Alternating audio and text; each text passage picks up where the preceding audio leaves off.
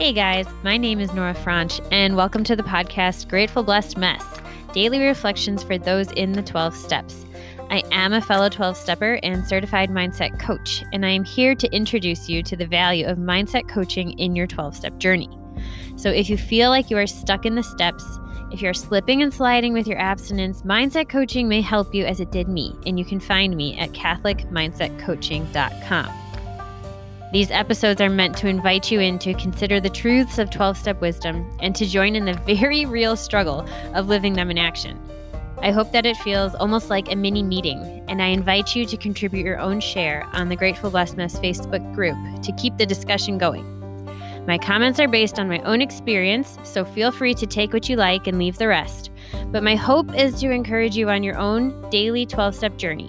As they say, you cannot stay clean on yesterday's shower. So without further ado, let's begin.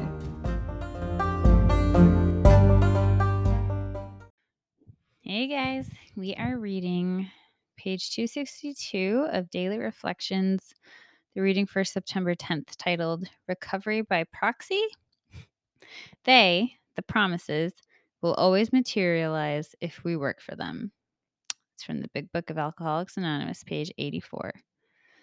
Sometimes I think making these amends is going too far. No one should have to humble himself like that. However, it is this very humbling of myself that brings me that much closer to the sunlight of the Spirit. AA is the only hope I have if I'm to continue healing and to gain a life of happiness, friendship, and harmony. Yeah, I think there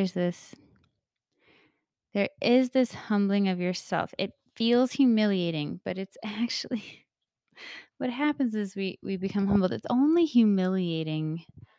I guess this might be a good barometer of where you are interiorly. I think like the degree to which you have a false image of yourself that is skewed by pride is the degree to which your amends will feel humiliating instead of humbling and freeing, or just instead of freeing. And I think that is humility is being able to accept who you are and what you've done without judging it. And so if something feels shaming and humiliating, if an amends does, if it feels unnecessary and shaming, I think that there is pride. I think there is probably unhealed pain. And so there's different avenues to work through that. Each one needs to be worked through differently. But I think it's that. The beauty of what amends are, when we can make them from a clean place, is that's actually like a living experience of humility. And so know this, that if your step 9 feels humiliating, that perhaps there's more work to be done before you are at the place where you're actually ready to do them, and do them in freedom, and do them out of love for the dignity of your humanity and the person you're going to. And then the only result that can come from that is freedom. Freedom and a further experience of your recovery. And who doesn't want that? With that, I pass.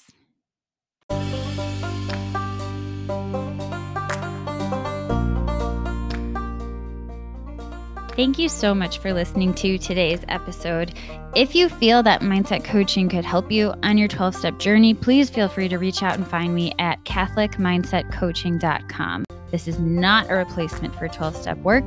This is something outside of the 12 steps.